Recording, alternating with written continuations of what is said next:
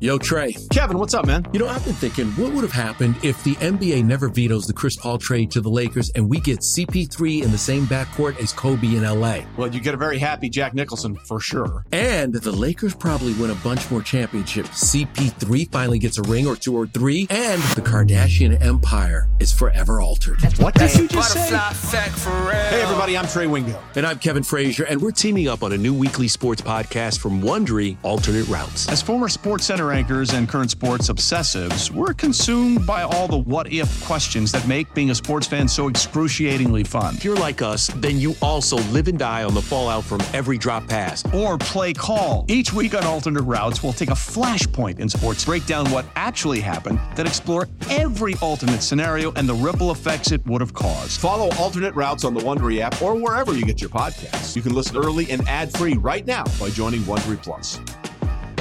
Let Tend Dental make your dream smile a reality. We offer a variety of top-rated treatments, including Invisalign aligners. And for a limited time, Tend is offering $750 off orthodontic treatments. Offer valid through January 31st, so don't wait. Visit hellotend.com/sale. That's hellotend.com/sale. And book your free consult today.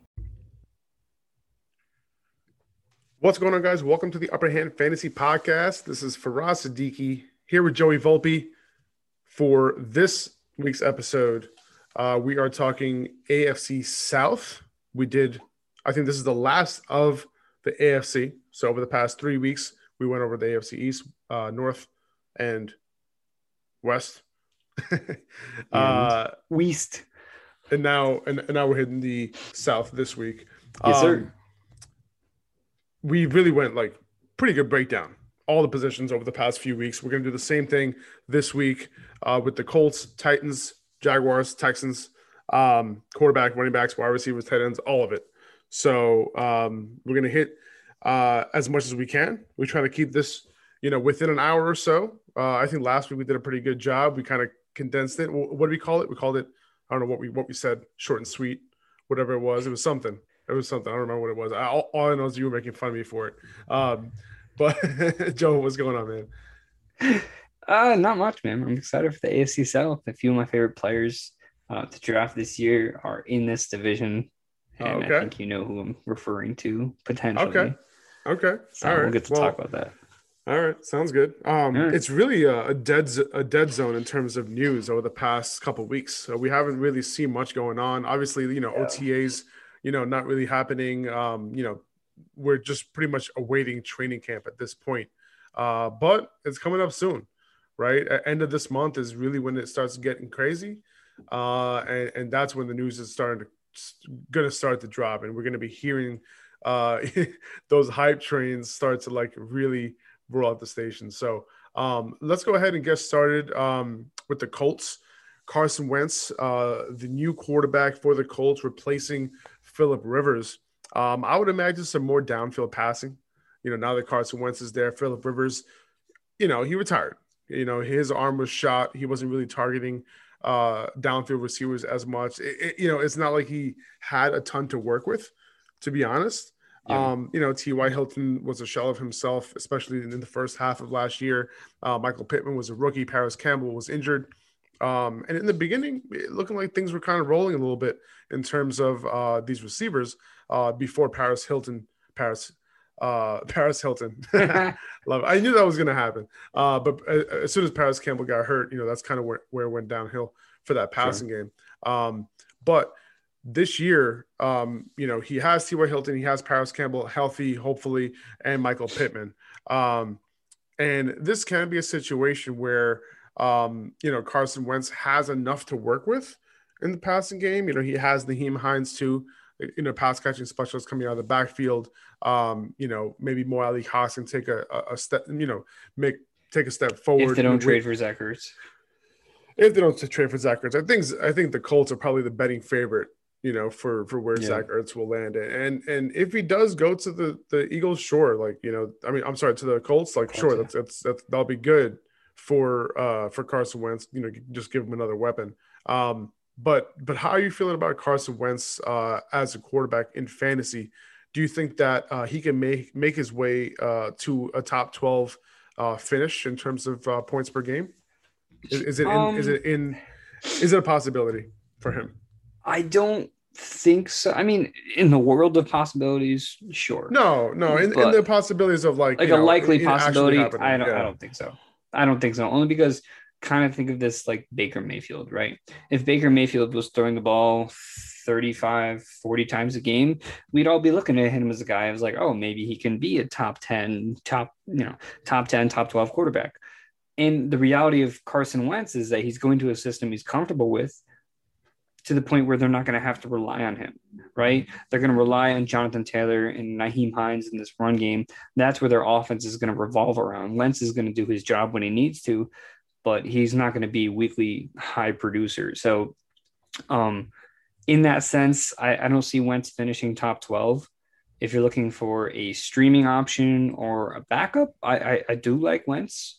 But he's not someone I'm targeting, really. He's not someone who I see with a ton of upside because of the fact that this is such a run-heavy offense. Yes, T.Y. Hilton's there and Michael Pittman's there, who we're going to talk about in a second, but they don't have like an Allen Robinson, a Terry McLaurin. They don't have that established wide receiver one that's going to command targets. They really don't have anyone in Indianapolis who's going to command any sort of targets. So, yeah, this is going to be such a run-heavy team. Yeah, no, I hear that. I don't know if it's going to be like super run heavy. I mean, last year it's not going to be like Ravens, Yeah, I would say that like last year they were right in the middle of the pack, in terms of rushing attempts per game. And Phillip Rivers was their quarterback, right? So the fact that I think they do have a little bit of an upgrade at the quarterback position, at least in terms of somebody who can make a bunch of different types of throws, right? Like Phillip Rivers was a little, he was limited, right? Maybe a lot of checkdowns, maybe a lot of crossing patterns, short to intermediate type of routes. But with Carson Wentz, at least, a lot of that passing game opens up a little bit in terms of what the possibilities are. So I don't see them becoming like super run heavy, but sure. I do think this is going to be a relatively balanced offense, at least what it was last year. I think they were like 16th in pass attempts per game last year, something like that. But then that was with, Phillip Rivers, obviously. But you mentioned Jonathan Taylor. Obviously, I think going into his second year, what he did towards the end of last season showed what he's capable of.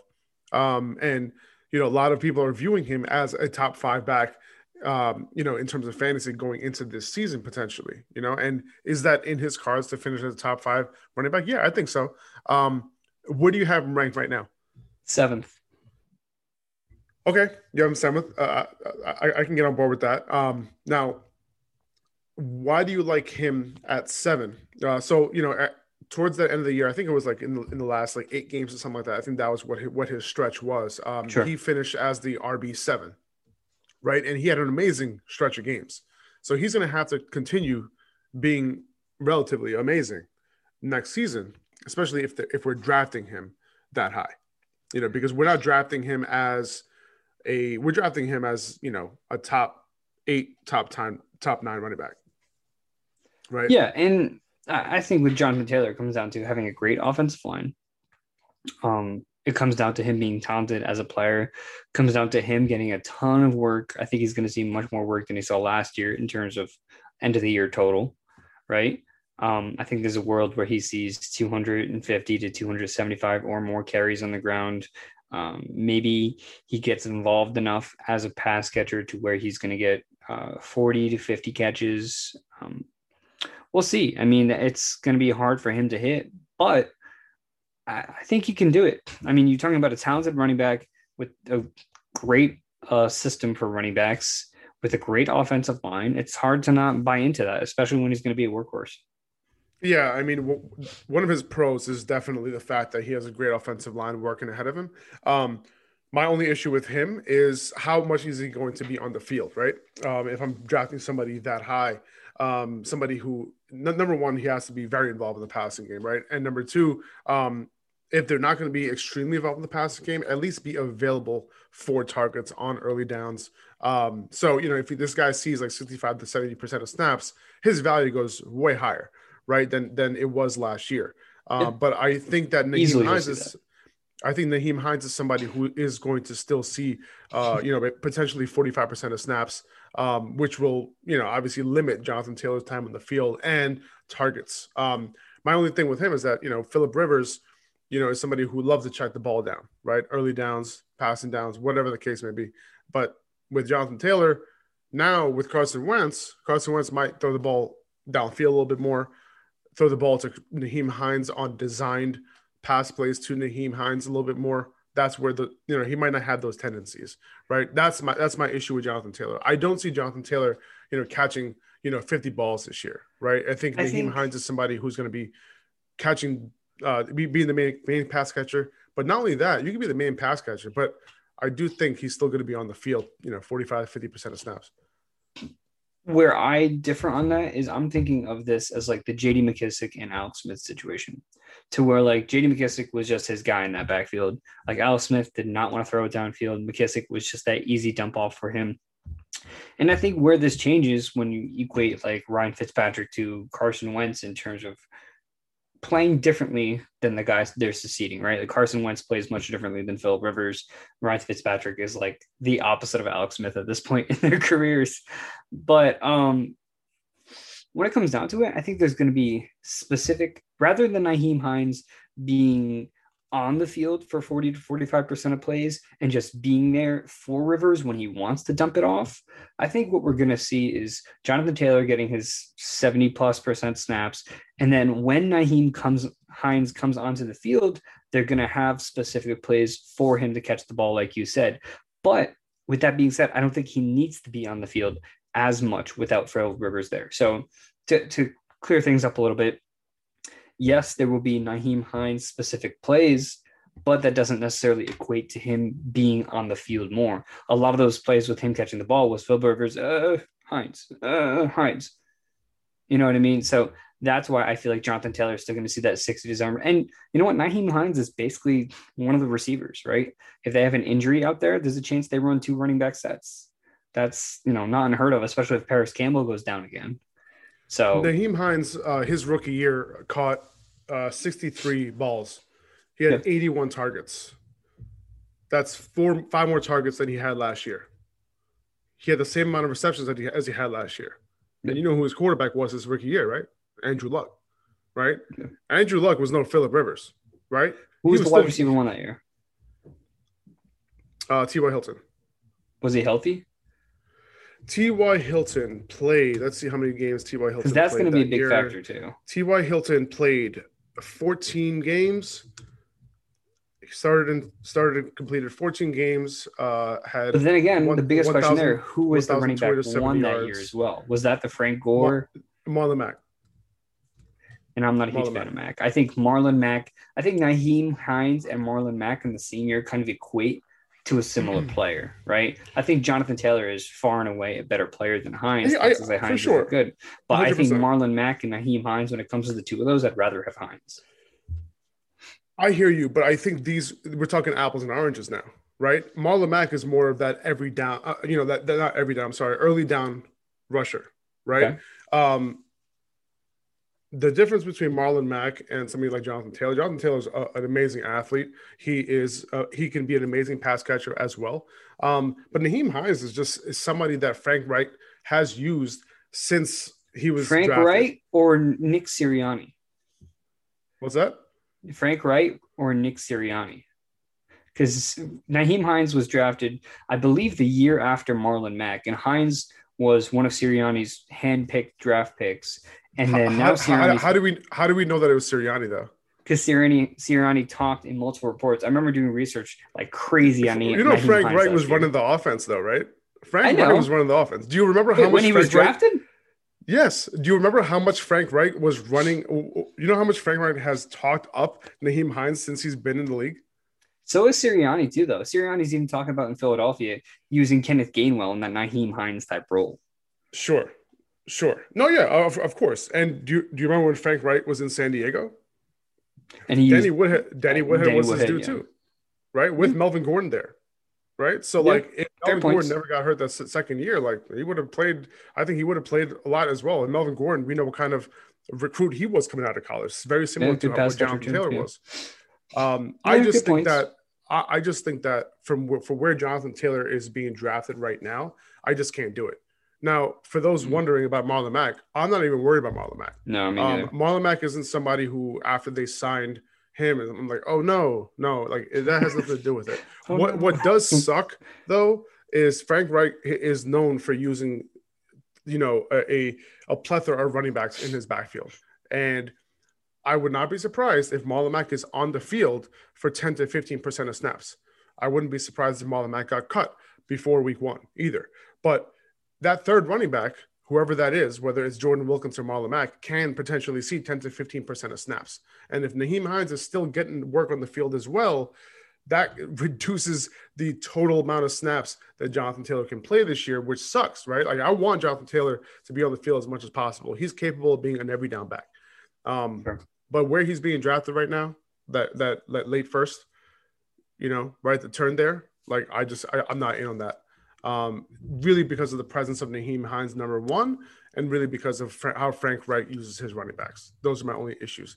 Is Jonathan Taylor going to win you some weeks? Hell yeah, he's going to win you some weeks, for sure. But I just don't know that it's going to be consistent, and I'm a little bit afraid that he might be more touchdown dependent than we think. Those are my only issues.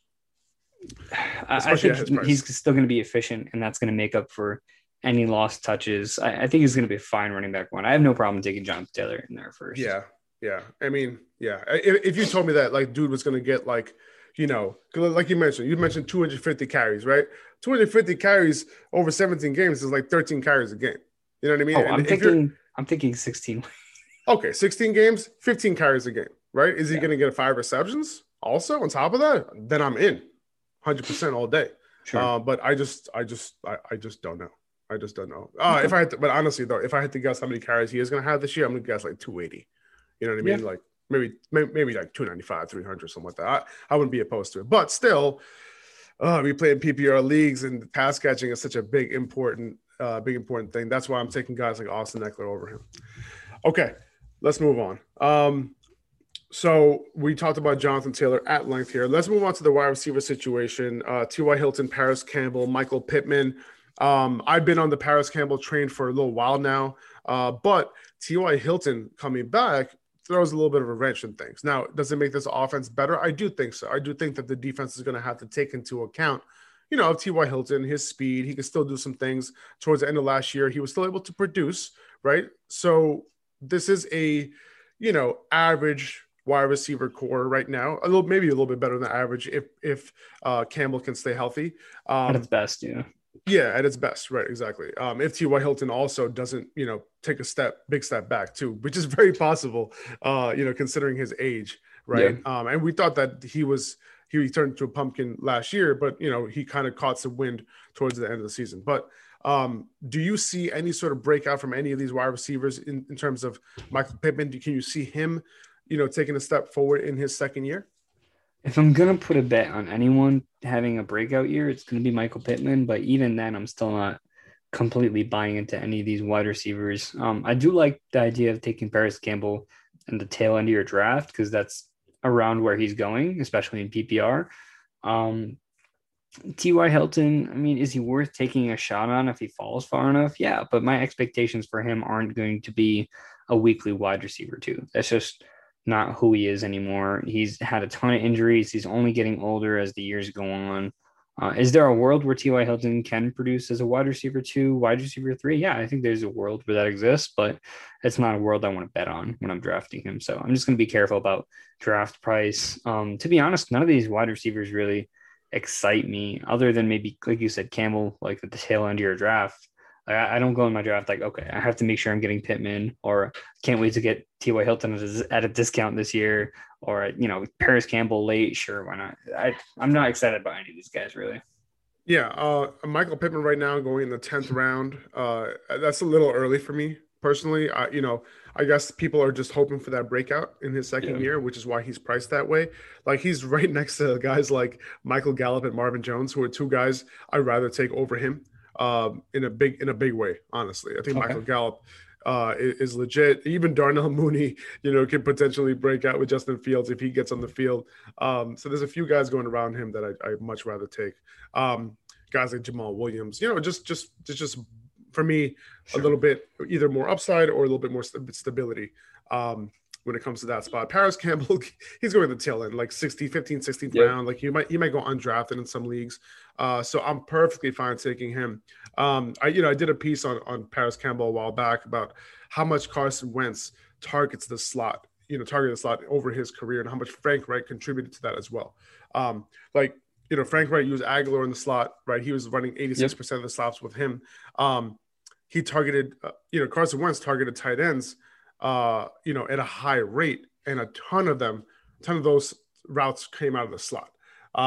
And whether you move the tight end in line and had a slot receiver, it was a similar usage in terms of the slot receivers. He had what's his name?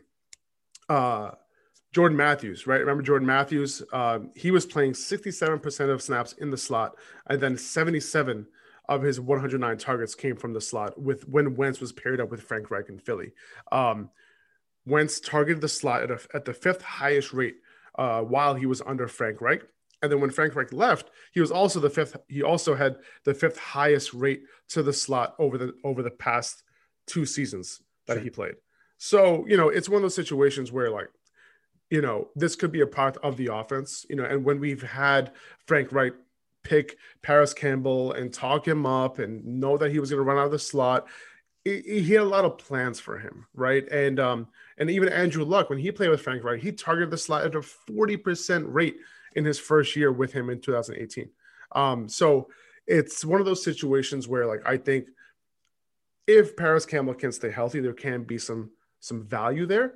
I don't want to hold my breath only because he couldn't stay healthy. Yeah. But, a lot of, people in the medical field, look at the injuries that he's had, and it's not injuries that are necessarily indicative of future ones. It's just kind of freak injuries. So I'm in the boat career Keenan Allen.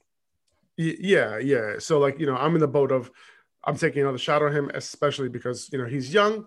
He's still one of the fastest players in the league after the catch.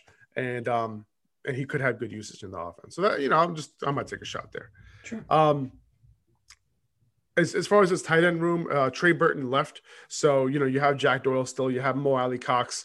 Mo Alley Cox is somebody who can definitely, stand out from this bunch in terms of receiving. He's extremely athletic. He has a great profile. And, if he takes a step forward with some more targets, he's a little sneaky. And oh, yeah. Don't be surprised if you're picking him up after week 2, week 3, because you need a streamer. And then sometimes streamers just turn into guys that you keep on your roster because you went late round tight end. That late round tight end didn't work, and you end up picking up those guys who start producing. Don't be surprised if Mo Alley Cox, can be that dude. I'm not drafting him, obviously, but he's somebody that you're gonna look at on waivers potentially. Yeah, Mo Alley Cox has been a guy who I've been oddly eyeing the last couple of years. Jack Doyle has been on the decline. Trey Burton is about whether he was going to come back or not. We still don't know if they're going to be able to acquire a guy like Zach Ertz. The rookie they drafted, who I believe they took in the 3rd or 4th round, Kylan Grayson. There was a beat report not too long ago about him being used similar to how Trey Burton was used last year.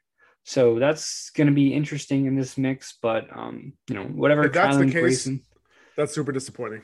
If that's the case, it is super disappointing. All these targets in this offense have been so distributed amongst tight ends. Remember when Ebron was there too? Yeah, right. Ebron wasn't getting all the targets, right? It was really split up between the two, and the distribution was too spread out for us to have any sort of serious fantasy value from these tight ends. Yeah, so I'm hoping Mo Alley Cox sees enough of a role. He's the best red zone threat they have. Far and away the best red zone threat they have. So it'll be interesting. I think at the very least, if he's in some sort of a starting position, maybe he ends the year with 6 or 7 touchdowns on the high side, but that's where his value is really going to come in. All right, let's move to the Jaguars. Brand new team. Well, at least brand new quarterback, brand new running back. Trevor Lawrence, coming in, one of the most highly touted, quarterbacks since, I don't know, Andrew Luck, maybe? Peyton Manning. Yeah. He's up there with those guys in terms of being that type of prospect. This is the Urban Meyer offense, 11 personnel. They're going to have, a decent – they're going to try to have a decent running game, work off the run. It doesn't mean they're going to run it more. It just means that they're going to definitely want to try to establish a run game.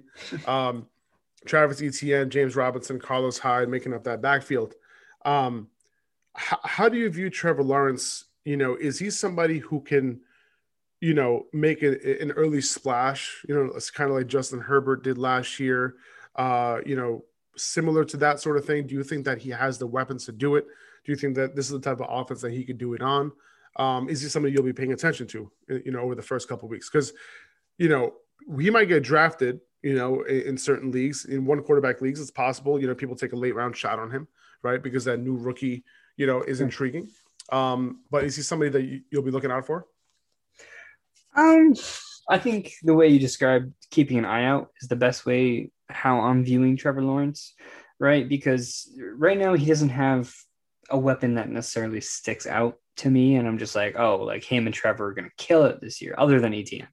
But if he, I mentioned this with the Colts, if he had an Allen Robinson, if he had a Terry McLaurin, if he had one of these talented wide receivers who could be that, who could establish that like great connection with him early on, then I'd say, yeah, I think Trevor Lawrence has a top 10 season, whatever. But he doesn't really have that right now. He's going to his first year. I think there is going to be a heavier focus on the run game, like you said, especially establishing it with Darrell Bevell being the offensive coordinator there and kind of running that offense that Urban Meyer envisions in the NFL with the slash position, Travis Etienne and so forth.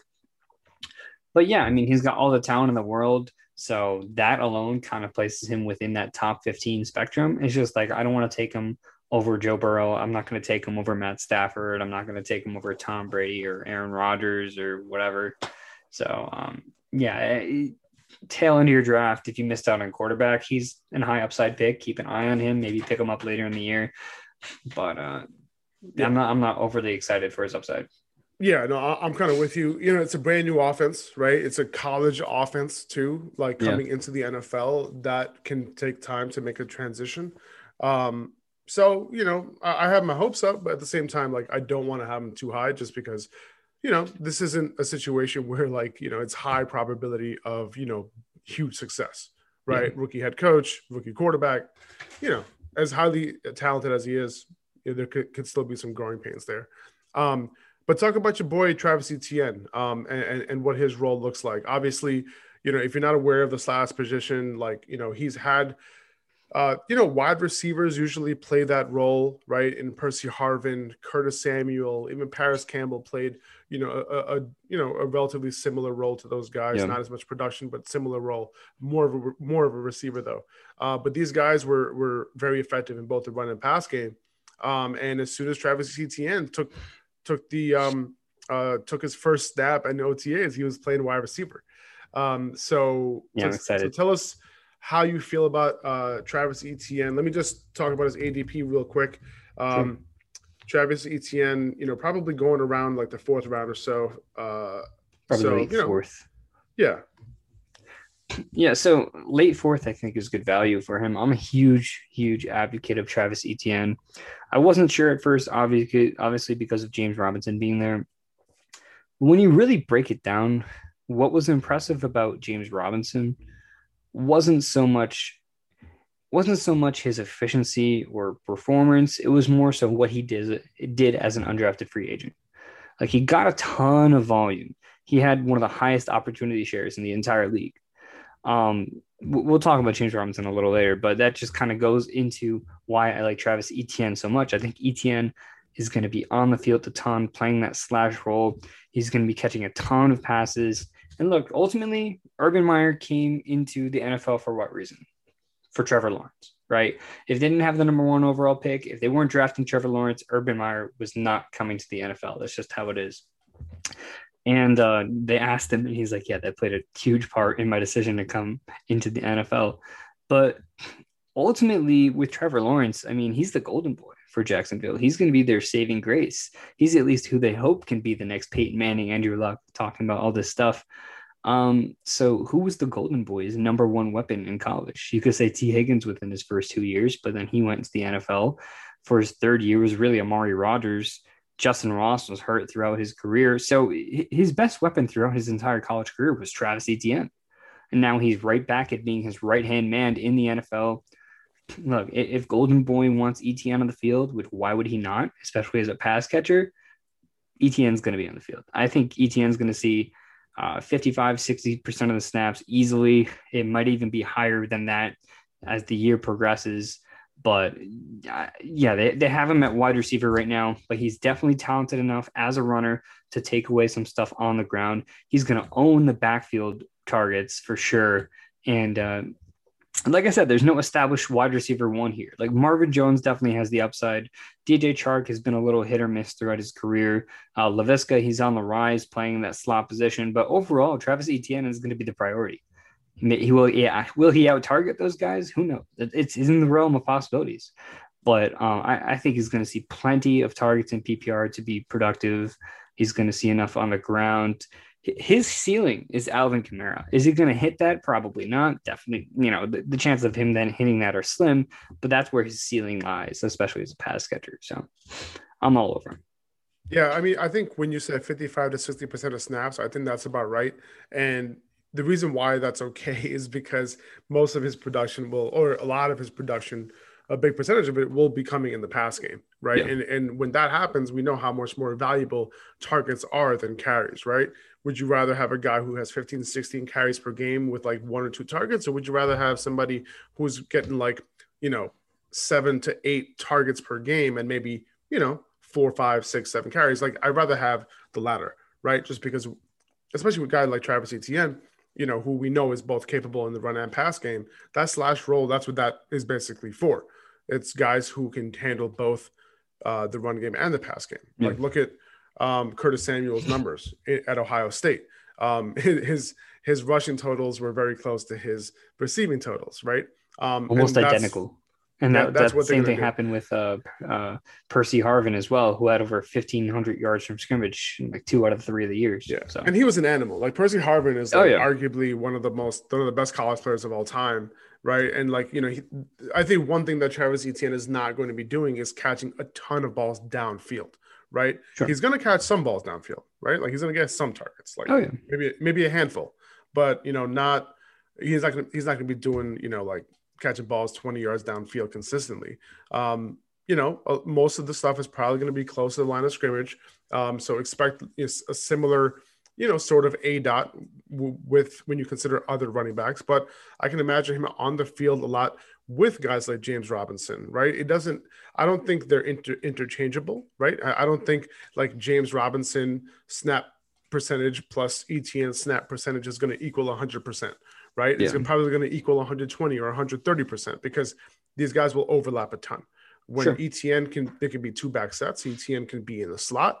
Etienne can be on the outside, and James Robinson can be in the backfield. James Robinson can come off the field. They put Etienne in the backfield. That's how Urban Meyer is probably going to use him. So a lot of versatility here, a lot of upside, like you mentioned. The floor, he doesn't have much of a floor right now, I don't think, because we don't know how much he's going to be utilized. Because we don't know how we've actually never seen a running back like him who's not as polished of a receiver in terms of route running and all that.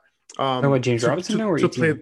I'm talking about Etienne to play this role, right? All of his routes in college where he basically ran like about 2 or 3 routes in college. He didn't have a full route tree or anything close to it, like a lot of other running backs that are come out of the league. But that's part of the reason why, he was put right at wide receiver to learn all that in his first year. So I think his upside is tremendous. He was my number 1 running back in this draft class.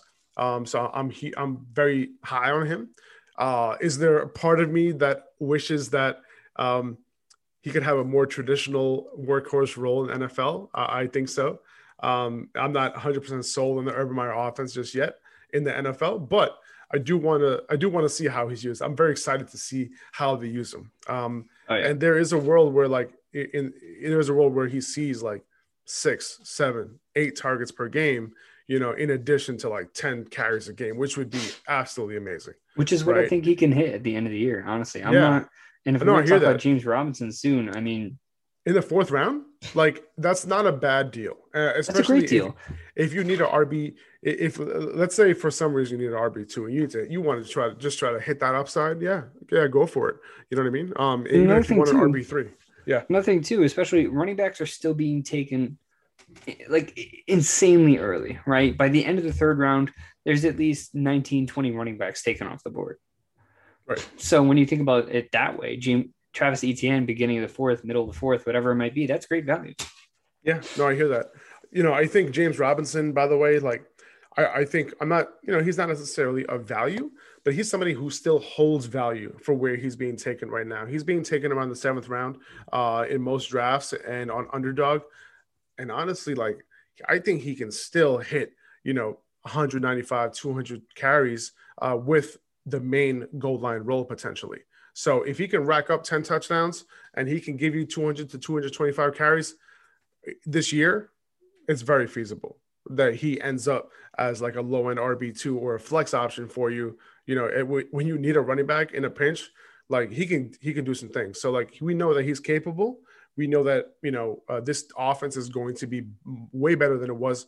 We think it's going to be way better than it was last season, considering what they had, considering their weapons, considering their quarterback. So this is a situation where, we've seen history with Urban Meyer with these big backs, right? We saw Zeke, we saw J.K. Dobbins, we saw Carlos Hyde, who's on their roster right now, had those high carry games, with, lesser known guys playing the slash role and guys who weren't given a ton of work in that role. But Urban Meyer isn't opposed to doing that. He called James Robinson, the hardest working player on their team. So I think there is some respect for James Robinson from Urban Meyer. So I don't think he's down to zero value, but I do think he holds something, is my point. Am I aiming to draft him? I don't know. There might be some receivers around there that I'd rather have more upside, that sort of thing. But unless I can get James Robinson as my running back 4. Yeah, in like exactly the 8th round. Exactly. That's when I would want him. I don't really see him as value in the 7th. I mean, I mentioned especially before, with the wide receivers going around that point. I mentioned before about James Robinson being very high in opportunity share. He was actually 1st in opportunity share out of the entire league. All that volume translated to 32nd in yards per touch, 48th in breakaway run rate, 17th in yards created per touch, 46th in goal line carries. I mean, you can pick and choose stats all you want, but when it comes down to it, like James Robinson was outside the top 15, usually outside the top 30 in all the major categories on a per touch basis. So it was really, most of it was the volume for him, right? In the offensive line, it wasn't great, but it was still ranked 22nd in the league, which is better than the Vikings offensive line, who produced a guy like Dalvin Cook last year. So on top of that, James Robinson only saw a stacked front, which is 8 or more men in the box, on 17% of his runs.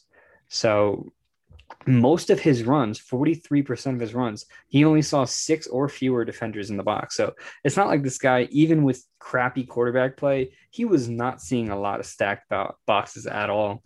And, more of, like I said, is he had this opportunity share. Maybe you put a different running back in James Robinson's shoes, and maybe they get 1,500 yards on the ground.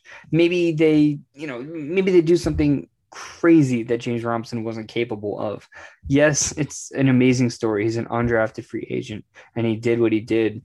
But at the same time, like going to this year, Travis Etienne is far and away the better talent.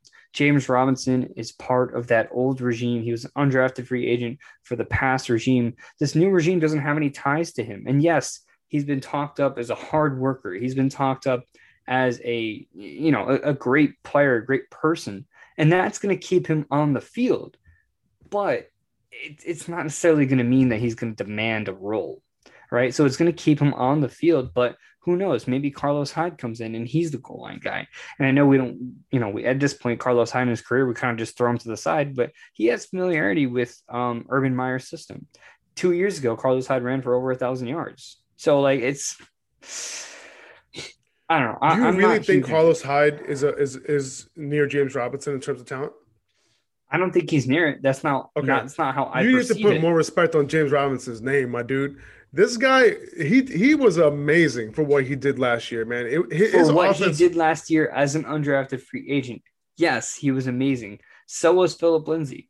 But like Philip Lindsay, throughout his career, he had his years, but ultimately right now, nobody's drafting him in Houston. Well, Philip Lindsay didn't get nearly as much work as James Robinson did, right? And he James did better than Robinson.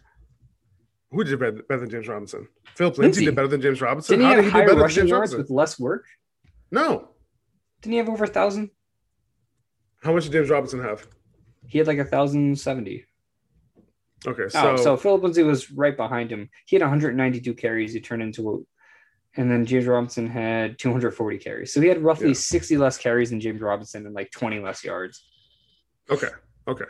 Yeah, that makes sense. But, almost 50 catches. Catch rate was pretty good. He's going to lose all of that.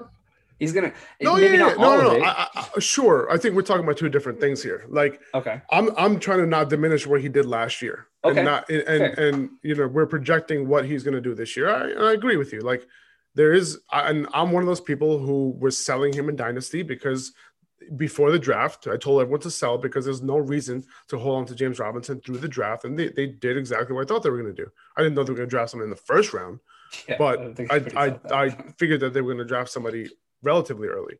But at the same time, James Robinson ain't no scrub. He was on a terrible team and he still did his thing, and he was very productive.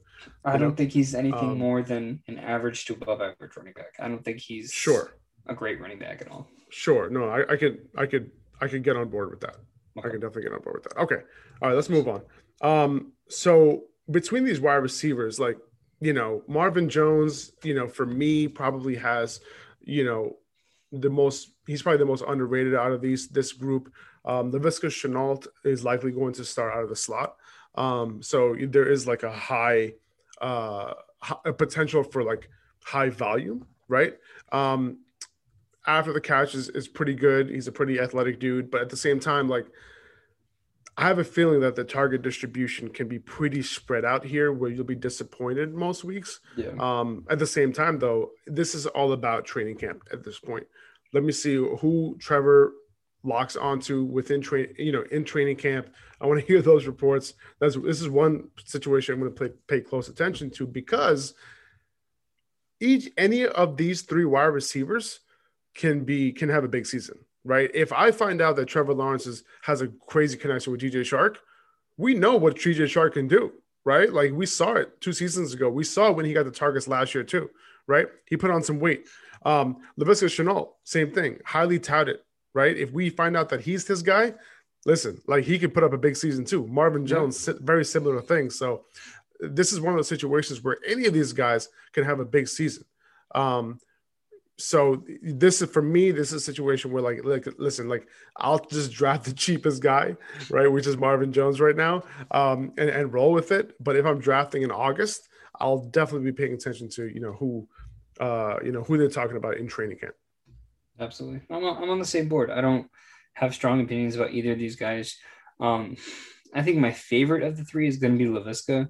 He's had the best reports from camp so far about being making that second year jump. And I feel like a big thing about last year is a lot of people are undervaluing how tough it was for these rookies with COVID and everything going on to really produce last year. I mean, Henry Ruggs was barely on the field. Jonathan Taylor, Cam Akers didn't really get started till the second half. Antonio Gibson either. Justin Jefferson obviously being the outlier here, but for the most part, like, a lot of these rookies really struggled to get a grasp and like become consistent in their first year. I think going to their second year, especially Laviska, he's really got the biggest chance to boom here. DJ Chark, he's been good, but he's also been very inconsistent as a receiver. Like, that for his rookie year, he was like non-existent. And then all of a sudden his second year, he's like this fantastic wide receiver. And then back to last year where it's like, all right, some weeks, if you have DJ Chark, you're frustrated on a week-to-week basis. Part of that because of the quarterback play. But now, Keelan Cole had a ton of targets last year. Now you have Marvin Jones. Now you have Laviska going to a bigger role. So I'd much rather go for either Laviska or Marvin Jones. I'm pretty much avoiding DJ Chark because I think he's being drafted the highest out of all of these guys. which I would assume is the 6th or 7th. Is he really? I believe so. He's still being drafted higher than Laviska? I believe so. Quote me if I'm wrong, but I think 6th, 7th round. You're right. 7th, 8th round. Right. Yep, you're right. Where, around the 7th, 8th? Who, Laviska? DJ Chark. Oh, no, DJ Chark is around the 7th round, yeah. Yeah, 7th round, yep, you're right. Yeah, no, I'm not going near that right now. No way. Okay. All right, so we talked about the Jaguars. Let's no Tim Tebow. We don't have to go over that. Oh yeah. So they signed Chris Manhertz, right? But he's primarily a blocking. Yeah, he's a blocking dude. They drafted James O'Shaughnessy. Let's do it. They drafted Luke Farrell, and they have James O'Shaughnessy. So I'm avoiding these guys. I'm just going to say that. Okay. Let's move on to the Texans. Deshaun Watson is their quarterback, and is maybe their quarterback. maybe not. Who knows what's going to happen with that situation? But for now, Tyrod Taylor versus Davis Mills. Woo! That's the competition right there. Let's go, dude. Listen, man, I hope it's Davis Mills. I'm just going to say that right now. If we want this offense to be anywhere near competent in terms of any wide receivers being, doing anything, if you like Brandon Cooks and if you like drafting Brandon Cooks, you better hope it's either Deshaun Watson or Davis Mills. You do not want Tyrod Taylor back there, throwing the ball to Brandon Cooks. This is not his type of receiver, right? Yeah, so that's what you're hoping. So we'll see what happens with the situation. Obviously not interested in terms of fantasy. Tyrod Taylor was fantasy relevant about 7 years ago, and that was about it. And I think what's important here is that even if it is Tyrod, and let's just assume that Deshaun Watson. Are you bored, bro? Are you bored? No, dude. I recorded the YouTube video right before this, and I was yawning 8 times, every other minute. And in camera, so frustrating. This one has no video too. So yeah, this one has no video. The other one definitely has a video. Right. So that was just awful. But and the more I think about yawning, the more I make myself yawn. It's the most annoying. I feel another one. Anyway, imagine how the listeners feel. Yeah, right. Oh, God, dude. Wouldn't want to be you guys right now. Okay, but even if it's Tyrod Taylor to start, they'd be stupid not to give Davis Mills the ball at the end of the year, because it's a end of the year. That'd be way. Can you imagine them starting Tyrod for 13 games? I'm saying they'd be stupid at least the end of the year. He should easily see the field before then. But you got to see what you got in this guy, because if you don't have Watson long term, if he's out of the league, whatever it may be, you got to know what you have in a guy like Davis Mills before you go into the draft. Because what if Davis Mills kills it? Right? What if what if he kills it and he's a 3rd round pick? It's not like he's a 6th or 7th round pick. They picked him relatively early. People liked him as a prospect. People like Davis Mills. Some people had him higher than others, but for the most part, you got to see what you have in the kid. He'll likely be starting second half of the year, and if he struggles, maybe they'll throw Tyrod in, let him finish a shitty season, draft a quarterback next year. Who knows? Right? But, no, yeah, it's very possible too. Yeah. So this running back stable is hilarious. Obviously David Johnson, leading that pack, and Phillip Lindsay as well. He's probably their number 2. They signed Mark Ingram. They signed Rex Burkhead. This is a situation that, I think, David Johnson is going to get the majority of the work here. But who knows, how many running backs are going to be in this rotation. I'm assuming, if anybody is not going to be in the rotation, I would assume that it's Mark Ingram. I would assume Mark Ingram will be a solid backup for them. Rex Burkhead, he's a guy who's pretty capable in terms of both the rushing and the receiving game.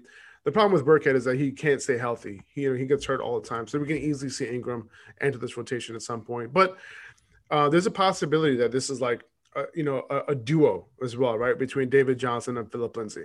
It's also a possibility that David Johnson is their workhorse as well, right? Yeah. That these are all possible scenarios here.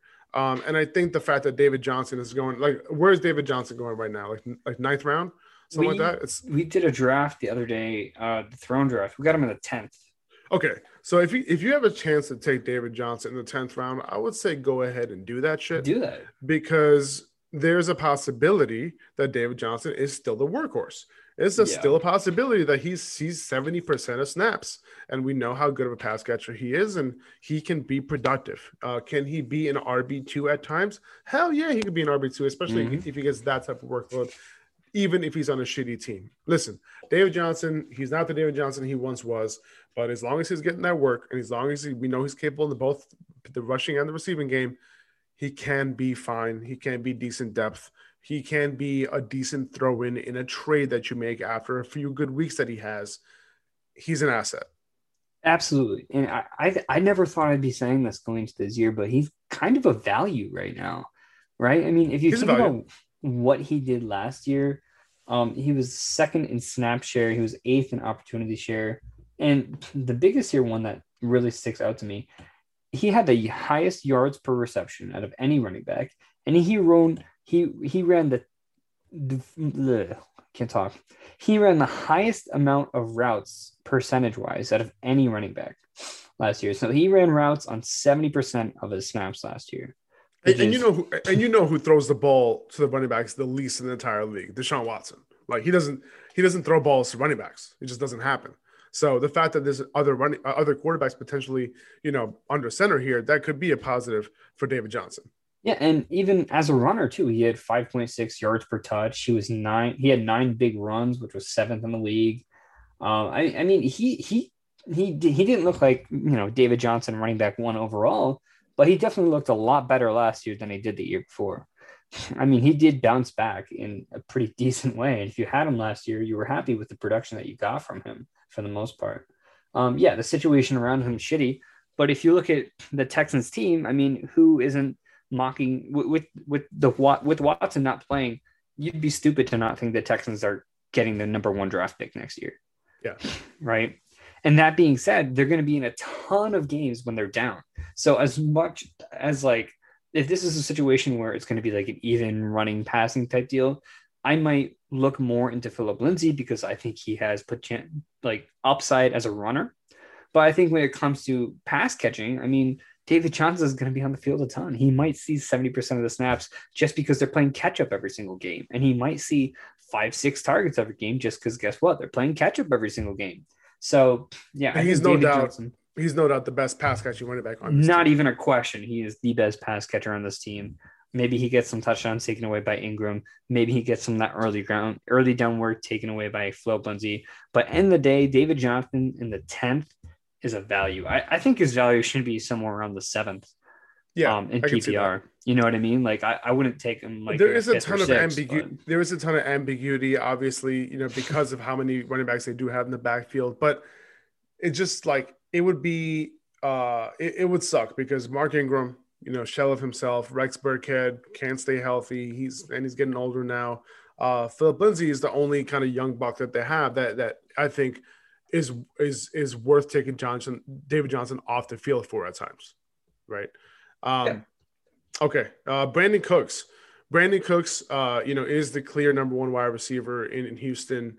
They have Randall Cobb and Kiki Cutie running alongside him. I don't know if they're going to be running both these guys on the field, like the latter two, Cobb and Cutie, at the same time, because both of them are slot receivers. There can be a situation where a third wide receiver can emerge here, but I think Brandon Cooks too. You mentioned David Johnson. Brandon Cooks can be a little bit of value as well, just because of the fact that we know that he's going to get the majority of the target share, right? Texans also lost Darren Fells, and we can get into Jordan Akins a little bit. Jordan Akins might be somebody you're picking up after 3 weeks because, remember, Darren Fells and Jordan Akins were pretty much the same guy. They were sharing targets, right? And every time Darren Fells caught a touchdown, you're like, wait, was that my guy? I was like, shit, no, it was Jordan Akins. That's who I got. Dude, don't even remind me. And it was the same way the other way around. So it's just Jordan Akins now. I'm not drafting him, obviously, because of this shitty situation at quarterback and this offense as a whole. But there is room for a tight end to emerge, and I wouldn't be surprised if we're looking at Akins, who's a decent athlete and all that, after a couple of weeks into the season. So let me know what you think about. I want to know what you think about Brandon Cooks, though, first. So Brandon Cooks, I mean, he has a chance to see 30% target share next year. Yeah. I mean, they got rid of Fuller and they replaced him with Nico Collins in the 3rd round, who I think could be good. But at the same time, he's going to need time to develop. And with Tyrod Taylor, is that really the time to try to develop, your third round wide receiver? It's not. He's not going to see enough targets to do that. So Brandon Cooks is going to get 30% target share and 40% uncatchable targets, which is going to go with about 20% real target share, which is fine still, which is still good. Which is still good. Yeah, I mean, look, Brandon Cooks. I think the unknown factor too here is like we're not even factoring in if Watson plays. Right now, from everything we've been hearing, he's not going to play for 2 years. But that could change tomorrow. We could see a report tomorrow that says 3 claims have been disputed. And then the next week, 5 more claims have been disputed. And I'm not going to get into like the logistics of like exactly what's going on with him in the situation. But like, you never know with these things. And these are the stories this year. Every year it's contract issues. This year it's Aaron Rodgers, it's Deshaun Watson. It's getting so tiring. I just want a clean off season. I just want an off season where we don't have to worry about this shit going up to the season. Like it is so stressful. But well, Deshaun Watson is it's interesting because the value of these guys instantly go up as soon as they announce like, oh, he'll be back in week 6, or whatever, right? And you could potentially draft, like when you draft Brandon Cooks that late, or when you draft David Johnson super late, you're still getting value regardless of whether Deshaun Watson gets back, right? And then if he does get back, whatever percentage chance that he does get back, they instantly get a boost, right? So that's kind of what the situation is here. So they're not terrible picks. They have a little bit more upside than where they're being drafted from. And Cooks can potentially be, a decent wide receiver 3 for you. And if Watson plays, Cooks is a borderline top 10 to 15 wide receiver. Boom goes the dynamite from Joey. Fantasy.football, the analyst on Instagram. Go give him a follow for those hot takes. All right. And yeah, we mentioned Jordan Akins, so we'll whatever. Reverend Jordan. Oh, here we go. We're going to the Titans. In my notes, I had my mouse on Anthony Ferkser. It just auto-corrected to Anthony Friskier. So I think we got to go draft Anthony Friskier. Oh, I think we got to do it. He was dead to me. He was dead to me when Julio got there, but now we're getting frisky. Now we're getting frisky. That's true. Okay, Ryan Tannehill, Titans quarterback. He'll be on my draft radar this year. I think he's going to be somebody I'll be looking to draft late. No one ever thinks he's a sexy pick. This year is pretty sexy. I don't know, man. He's still not being drafted high enough, which is a little surprising to me, and he should be. It's just because of how quarterbacks are drafted. People just assume that it's going to be an extremely run-heavy offense again. But listen, Derrick Henry, can he really sustain another 400 carry year? Maybe. I don't know. But if I were to bet on anyone doing it, it'd be him. Sure, of course. But Julio Jones is there. A.J. Brown is there. They have a better wide receiver situation than they did last year. I think they can go a little bit more pass-heavy, right? A little bit more balanced. And I think both Julio Jones and A.J. Brown can get theirs, but Ryan Tannehill now has 2 bona fide wide receiver ones on his team now, alphas on his team. And who are they going to guard? They got to choose one. And Ryan Tannehill is talented enough to find the open guy. He's been doing it over the past 2 seasons. One of the most efficient quarterbacks over the past 3 seasons. As soon as he got to the Titans, he started killing it. And he was one of the best quarterback. He has one of the best quarterback ratings, had one of the best touchdown rates, top 5 over the past few seasons. I mean, dude has been on fire. So now the fact that he has 2 wide receiver ones, he's a happy guy. Obviously, they lost Arthur Smith, which sucks. I think it does take a little bit of a way. Obviously, they're going to run the same offense, but it's not the same guy running the offense. So it is going to be a little bit different. Hopefully, they don't take too much of a step back. That's the hope. But adding Julio definitely helps. Darrington Evans is somebody that you want to keep an eye out for in terms of a handcuff to Derrick Henry. I don't think Evans is going to get like a ridiculous workload like Henry got, but Evans is somebody who's capable in the pass game. Obviously capable as a runner in college.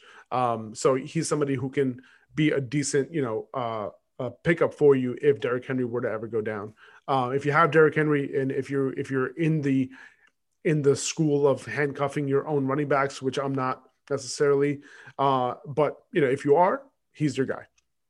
But Derrick Henry, man, he is being drafted, in the top 5 in terms of running backs, and depending on where you're drafting.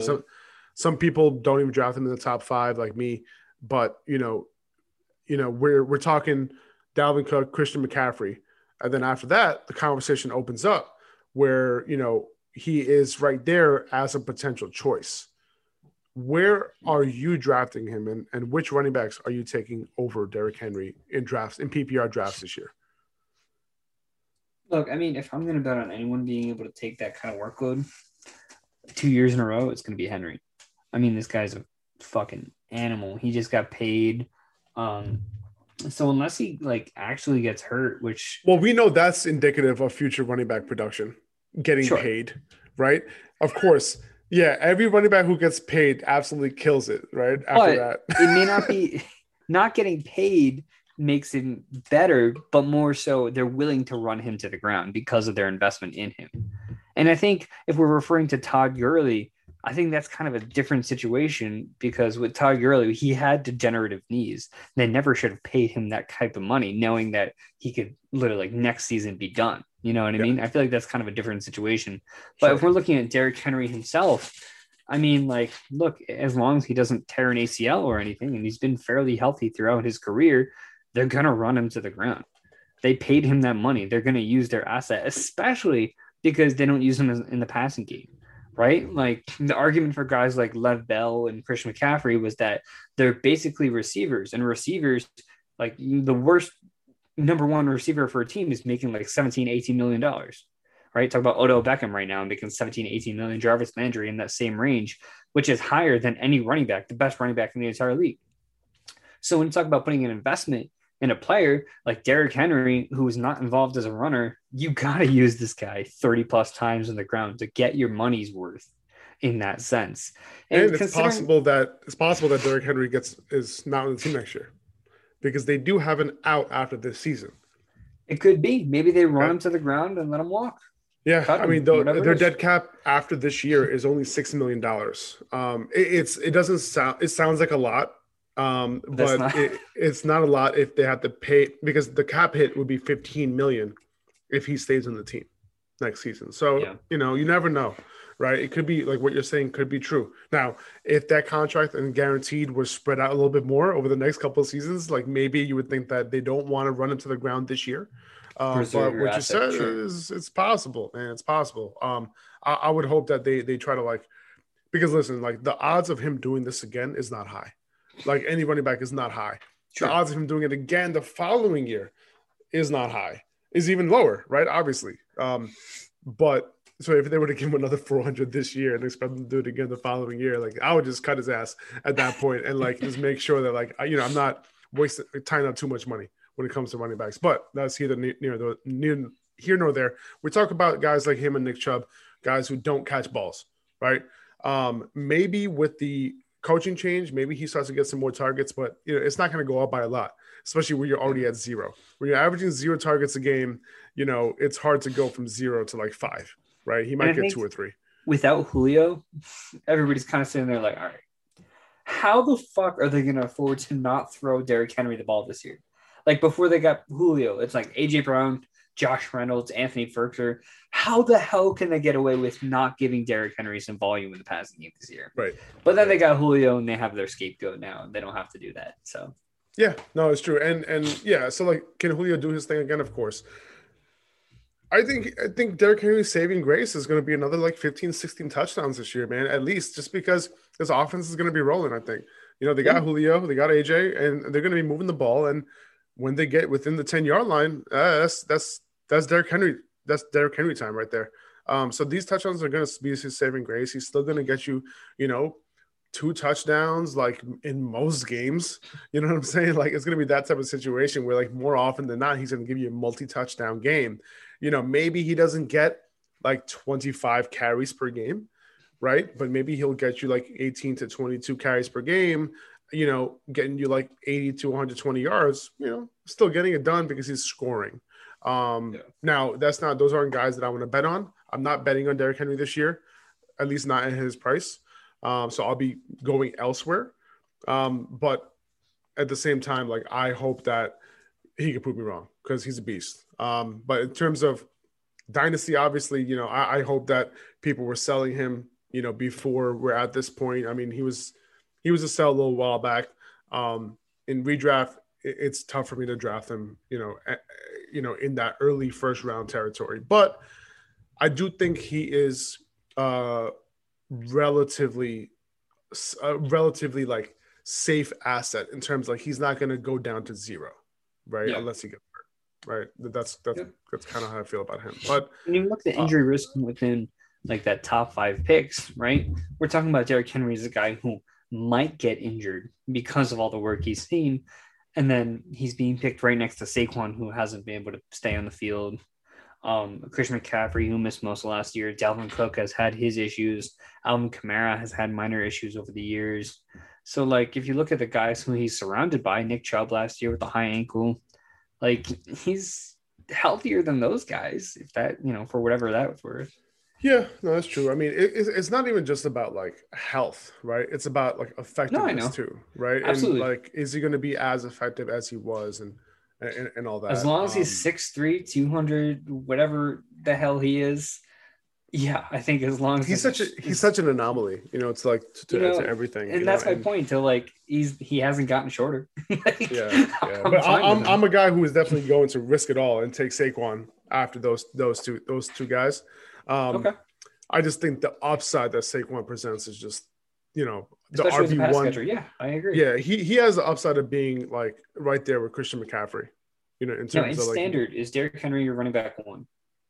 No. Christian McCaffrey is still my running back 1. Dalvin Cook is still my running back 2. And then at 3, that's where it kind of gets closer to someone like Derrick Henry.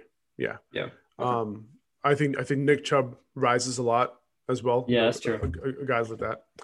Okay. But just remember, even in standard, those targets mean a lot, right? So it doesn't mean that, guys like Eckler, aren't, obviously he does take a hit in non-PPR leagues. All 3 of our 8 listeners, are play non-PPR leagues. So it really doesn't matter. But at the same time, yeah, those guys will definitely increase in value. So let me ask you this now: between Julio Jones and AJ Brown, right? AJ Brown. Obviously, AJ Brown is going in the early second round, right? Julio Jones is going. Where is he going right now? 4th round, I think, right now, or is he going earlier than that at this point? 4th. Okay, so you're still drafting AJ Brown at his price? AJ Brown. But are you drafting him at his price though? What, 2nd round? Yeah. So do you have a wait? Did AJ Brown's price go down? Is he 3rd round now? He's at the 2-3 turn now. Yeah. Okay, I can get on board with that. Hey, I can get on board with that 100%. Mid borderline early second. Yeah, no, I can see that. Now, if I had to guess on the target differential between AJ Brown and Julio Jones, I think AJ Brown can see. If I had to guess between these two guys, I would say AJ Brown gets like a 26% target share, and Julio Jones gets about maybe a 23% target share. Who's going to do more with it? I think AJ Brown ends up doing more with it. Yeah. My issue, obviously, AJ Brown had those issues that he had last year with his knee. He's still not 100% yet, but by the time the season starts rolling around, I think he'll be perfectly good to go. The fact that he ran the entire season last year on no knees was super impressive, and he was still able to be extremely productive as a wide receiver 1. And on top of that, I think the Titans thought that his season was over, like after like week 2 or week 3. Do you think Julio sees a higher target share in Tennessee than he did in Atlanta last year? Do I think that he sees a higher target share in Tennessee this year than he did in Atlanta last year? Target share? Yes. because of the volume of passes. Yeah. Target share, yes. Raw targets, I don't know about that. Share wise, percentage wise, yeah, I think so. Yeah, because Julio saw about a 20% target share last year. AJ Brown had about 26% target share, exactly what you were saying now. Yeah. So it's... but I do think the volume goes up a little bit. So I do think that raw targets wise, AJ Brown's going to get more targets than he did last year. Despite the fact that he saw 26% last year and too. I think they're going to pass more this year as well. Exactly, that's what I mean. And so I think the raw targets overall for the Titans are going to go up. And this is an interesting theory I have with AJ Brown as well, because last year, obviously, he had the double knee issues and he had surgery this offseason. A healthy AJ Brown, are they going to use him as a true alpha? Is he going to be used more across the field rather than, he was being used a lot like that last year, but mostly like he was that deep threat. You know what I mean? Are they going to use him as a true alpha wide receiver one now that he's healthy? Is that something that they can apply to? Because if they do that, I think AJ Brown might see an even higher target share. Yeah, no, I can see that. I mean, I know that they did use him down the field like a good amount too. They definitely didn't have a short to intermediate pass game. You know what I mean? Like Arthur Smith's offense, if anything, was like that guy for them. Yeah, the possession receiver, right? Yeah. I mean, Corey Davis was playing the X last year, right? Not AJ Brown, right? And this year, I think Julio's going to play the X, and AJ Brown will still play that flanker role, which kind of suits him. I mean, Julio Jones can face that number one coverage, and this can be a really good thing in terms of efficiency for AJ Brown. Yeah. Like when you bring in Julio, obviously a lot of the attention was going to be on AJ Brown. Raw targets would have got the job done anyway, but less targets for AJ Brown now, but more efficiency. Does he come down with maybe more touchdowns this year because of it? That's possible, right? Touchdowns have huge variance, right? And it's possible that because of the presence of Julio Jones, he ends up getting more of those big plays that we know that he's capable of. But 2-3 turn for the guy like his type of upside, I'm in. Remember, Calvin Ridley, Julio Jones, both were able to succeed. It was a high passing volume offense, but they were ridiculously like right at the top of wide receivers, right?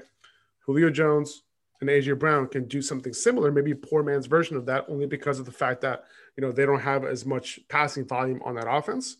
But it could definitely happen to the point where, like, listen, even Julio Jones, honestly, in the fourth round, for middle of the fourth round, that's a pretty good value considering the fact that he has a good quarterback. He has AJ Brown lining up across from him. My only issue with Julio is his age.